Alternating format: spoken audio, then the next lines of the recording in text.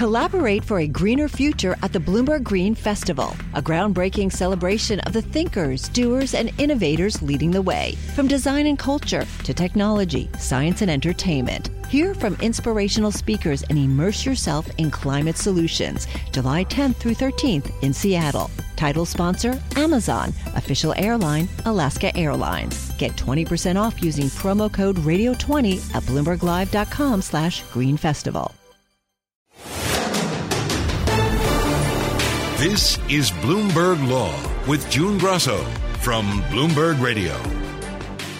The Supreme Court's decision to hear a challenge to a New York gun control law is causing angst for New York City's mayor, Bill de Blasio. The Supreme Court's going to consider making it easier for people to walk around with a gun? I mean, that's just backwards and dangerous. So I heard that news and my heart sank.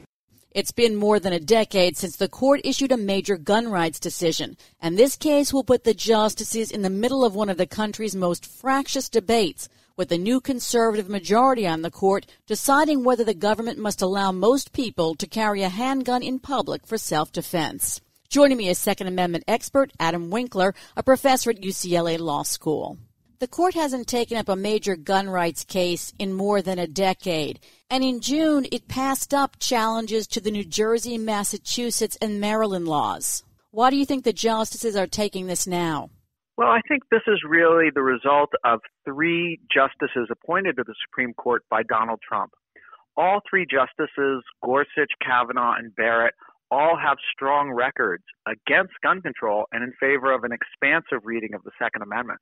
So the short story is basically that the personnel on the court has changed and moved to a more pro-gun direction. And so we're likely to see the Supreme Court take this case and more cases on the Second Amendment in coming years. Does it seem a little bit odd that in the midst of all this gun violence and a series of mass shootings, they decide to take up a gun rights case? I mean, the timing seems inappropriate. Well, I think that the justices are not that concerned with the timing with regards to these constitutional issues. This is an issue that has been at the court's doorstep for a long time. If the court waited until the gun violence was diminished in America, they'd never rule on this case. We have mass shootings all the time. So the court feels that it has an obligation to clarify the scope of the Second Amendment. Several of the justices have called for the court to take more Second Amendment cases and to provide more clarity.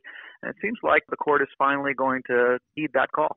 So tell us about the New York law and the gun rights at issue. Well, the basics of the New York law is that it's discretionary permitting for concealed carry. If you want to carry a firearm on the street, you can carry one concealed, but you have to get a permit first. And under New York law, you have to have a proper reason to carry a gun. And that means it's not just the fear of someone attacking you. You have to have a very direct and specific threat that warrants carrying a firearm. And this issue arises because the Supreme Court in the Heller case said you have an individual right to bear arms, but that case was only applicable to firearms in the home. And the court left open the question about whether the Second Amendment right extends outside of the home.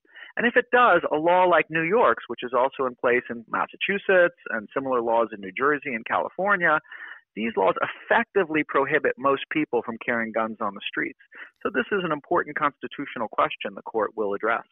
Is New York's law the most restrictive, the least restrictive? How does it compare to the other states' laws? Well, New York and about 6 other states have pretty restrictive discretionary permitting. By the nature of the law, it doesn't have to be restrictive. Law enforcement could, in their discretion, give permits to just about anyone who walks through the door as long as they're a lawful gun owner.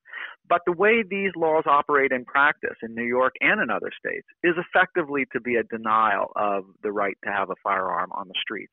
In Los Angeles County, for instance, where we have over 10 million residents, there's only a few hundred ordinary civilians who have a permit to carry a concealed firearm.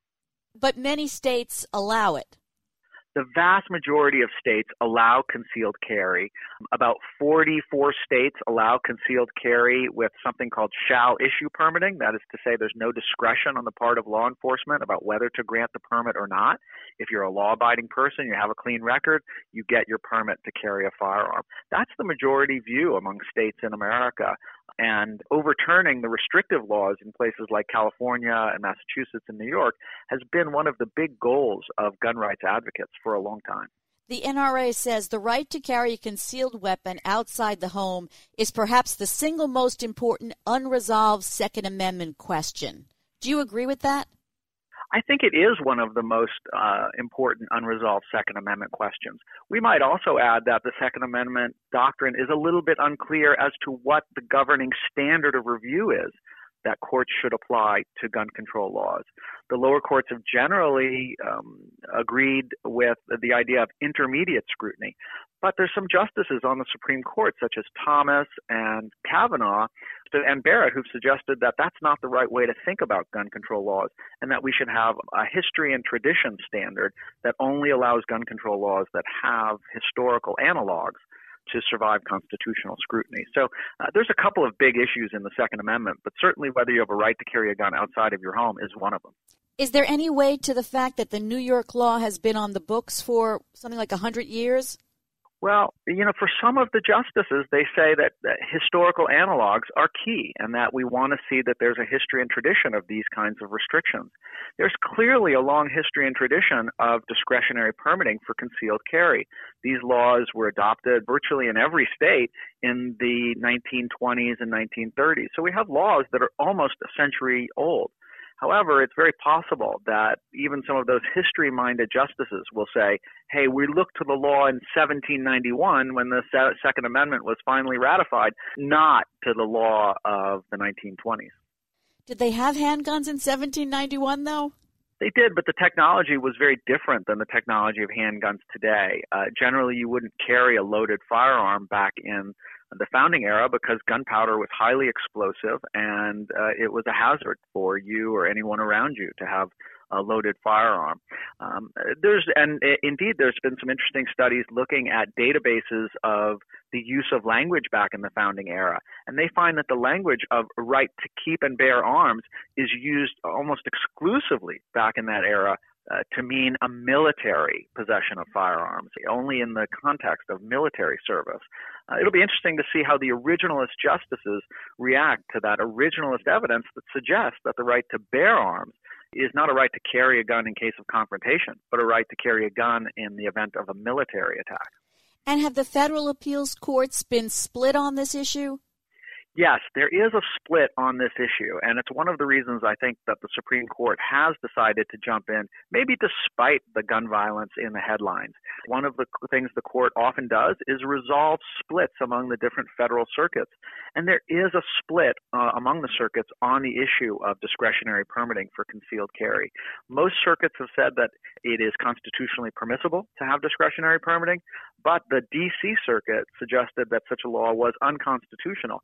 And so it was really probably only a matter of time before the court stepped in to resolve that conflict. So the Supreme Court expanded gun rights in 2008 and 2010. 5 of the 6 conservatives on the court have signaled in various ways that they're displeased with how the lower courts have been interpreting this. Is this a done deal? Is it almost a certainty that New York's law is going to be reversed? Well, it's hard to always predict the future with certainty, but it does seem pretty clear that there is a strong 5-justice majority in favor of expanding Second Amendment rights. And that's not even counting Chief Justice John Roberts, who voted with the majority in the Heller case. A lot of people suspect that John Roberts was lukewarm on gun rights and maybe not interested in expanding gun rights further, as it didn't seem he was supporting taking cases raising this issue earlier. But it does seem now with Justices Barrett, Kavanaugh, and Gorsuch, adding to Justices Alito and Thomas, that we do have 5 justices that are ready to expand the Second Amendment. If they expand it in the context of this case, will that mean that everyone can get a carry permit in New York and elsewhere? We'll have to see exactly how the court shapes up its remedy, but it does seem likely that the court is going to strike down discretionary permitting laws in places like New York, Los Angeles, and Boston. And as a result, that we're likely to see far more guns on the streets of these cities being lawfully carried.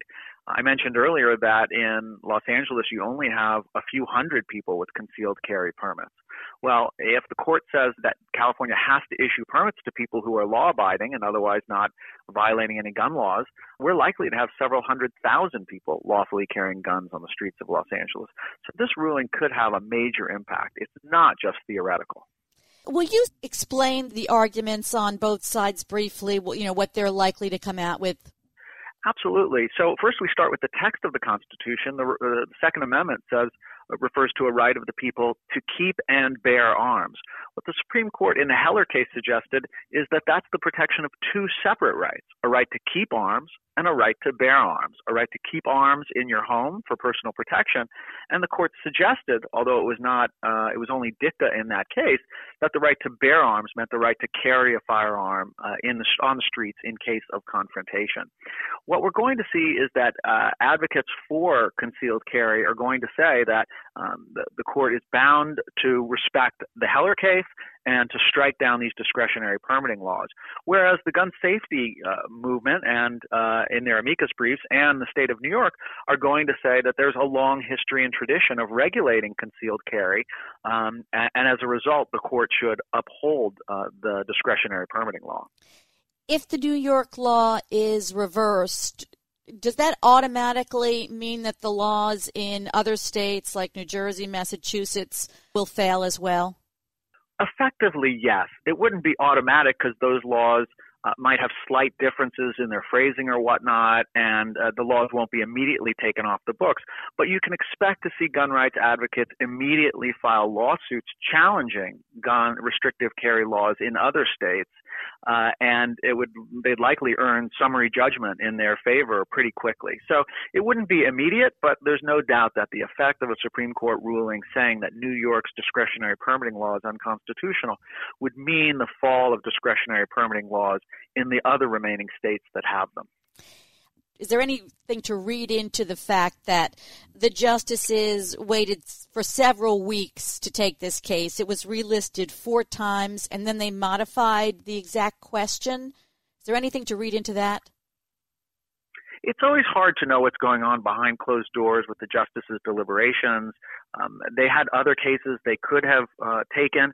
This case was particularly attractive, I think, because it involves Paul Clement, one of the best Supreme Court advocates out there, and they know they're going to get good briefing and good argument. One of the issues in the gun cases generally is that often challenges to gun laws on the basis of the Second Amendment have been brought by criminal defendants who just get caught up in gun laws. They get caught violating a gun law, and they don't necessarily have the best Supreme Court advocates behind their cases. But Paul Clement is really a top-notch lawyer, and I'm sure the justices were swayed at least a little bit by his participation in the case to take this one over some of the others. And whose side is he arguing for? Oh, Paul Clement is arguing for the gun rights side, for the challengers who are trying to take down New York's discretionary permitting law. He's been involved in a number of the major gun cases at the Supreme Court, including arguing the McDonald case back in 2010 and participating on behalf of the Bush administration in the Heller case itself from the Solicitor General's office. So he has a long involvement with gun rights litigation, has been involved in many cases, and I think that helps explain why the court took this case, coupled with the idea that the personnel in the court has changed in a more gun-friendly direction. Will you just explain the import of the Heller case? Well, the Heller case is often misunderstood. It was an important landmark case because the Supreme Court said for the first time with clarity and lacking ambiguity that the Second Amendment protected an individual right to have guns for personal protection. And the court struck down in that case Washington, D.C.'s ban on handguns in the home. That case was an important case for recognizing an individual right to bear arms. But in the aftermath of the Heller case, the courts really haven't overturned very many gun laws. It hasn't led to a radical rethinking of America's gun laws. It seems that this case may be, in fact, the New York case may even be more important in the long run than the Heller case, because this is a case that could indeed radically reshape gun laws If the court says the right extends outside of the home and discretionary permitting is unconstitutional, that's going to have a huge impact on the gun laws in effect in some of America's major cities like New York and Los Angeles and Boston. And at the same time, the court may take this opportunity to articulate a clear standard of review for future Second Amendment cases. And if the court chooses a standard that leads to more gun control laws being overturned, then that will also be hugely important. So this case has the possibility to be a more important and far-reaching landmark than even the Heller case back in 2008. Looking at the Supreme Court's docket and the fact that they're taking this case, they've stayed away from gun rights, they've stayed away from abortion issues, they've stayed away from a lot of the hot-button issues. Do you think that taking this case marks a turning point in the Supreme Court, that we're going to start to see what that conservative majority can do? I don't think there's any doubt that we're likely to see the court take on a number of major controversial issues in the coming years, from guns to abortion, gay rights, religious freedom, immigration. We do have a new majority on the Supreme Court, and all of the new justices, Kavanaugh, Gorsuch, and Barrett, are all relatively aggressive in their views of pursuing the law and pursuing what they think is the right way to understand the law. They're not going to be bound too much by old precedents, and we are likely to see the impact of the 2016 election for years to come in the Supreme Court. Thanks for being on the Bloomberg Law Show, Adam. That's Professor Adam Winkler of UCLA Law School. Success is more than the final destination. It's a path you take one step at a time. It's discipline, it's teamwork, and it's the drive and passion inside of us that comes before all recognition. It's what Stifel's been doing for over 130 years. Quietly, yet strategically, Stifel's become one of the fastest growing wealth management and investment banking firms in the country. Our financial advisors go beyond traditional wealth management to provide clients with direct access to one of the industry's largest equity research franchises and a leading middle market investment bank, because success is the drive it takes to keep climbing, the passion to keep investing, the best of each of us made better by the best in all of us. And that is where success meets success. Start your journey at Stifel.com. That's Stifel.com. Stifel Nicholas and Company Incorporated, member SIPC and NYSE. Collaborate for a greener future at the Bloomberg Green Festival, a groundbreaking celebration of the thinkers, doers, and innovators leading the way. From design and culture to technology, science, and entertainment. Hear from inspirational speakers and immerse yourself in climate solutions. July 10th through 13th in Seattle. Title sponsor, Amazon. Official airline, Alaska Airlines. Get 20% off using promo code Radio20 at BloombergLive.com/greenfestival. New anti-protest legislation has been sweeping the country. Since the summer's Black Lives Matter protests, Republican legislatures in at least 34 states have passed bills that target protesters beyond the laws already on the books. Joining me is First Amendment attorney Jeff Lewis. What are the different forms that these protest bills take? Well, the one that's grabbing all the headlines is the one that immunizes folks who are driving a car or a protest, and if they injure somebody while leaving a protest, let's say drive through a crowd, that type of person is immunized from civil liability. That's the big one grabbing the headlines. And there's others in terms of criminalizing 3 people who are meeting at a protest and the police determine that those 3 people are acting in a disorderly fashion and are creating a risk of injury to others. There's a third one that caught my eye down in Florida, which criminalizes defacing or damaging historical monuments. You get up to 10 years, and it's a felony for defacing monuments. That one caught my eye as well. Is this not core protected speech? I think it's absolutely protected speech. The Florida law has already been the subject of a new lawsuit. I expect it to be, if not overturned, severely restricted, because there are already laws on the books to criminalize property damage, property crimes. These new laws criminalize or seek to chill protesting. They seek to convince people to stay in their homes and not go out on the street and protest.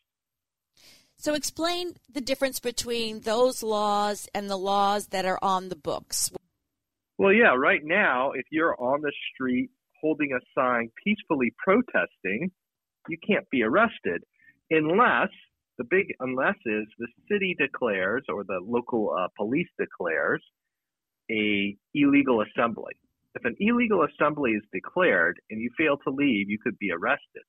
That already gives the police tremendous power to protect safety, and that's sufficient. These new laws are a big overreach. So do you think that they're punitive? Well, it's hard to say if it's intended to be punitive, but I could tell you this, they will absolutely have a punitive effect in terms of chilling people. People are going to decide to stay at home. They're not going to want to, for example, face the prospect of being overnight in jail without bail. Normally people are released on bail, but one of these bills, I believe down in Florida, says you could be denied bail and forced to spend time in jail. People are going to make decisions not to go out and protest based on some of these new laws. What are the legal challenges to these laws going to look like?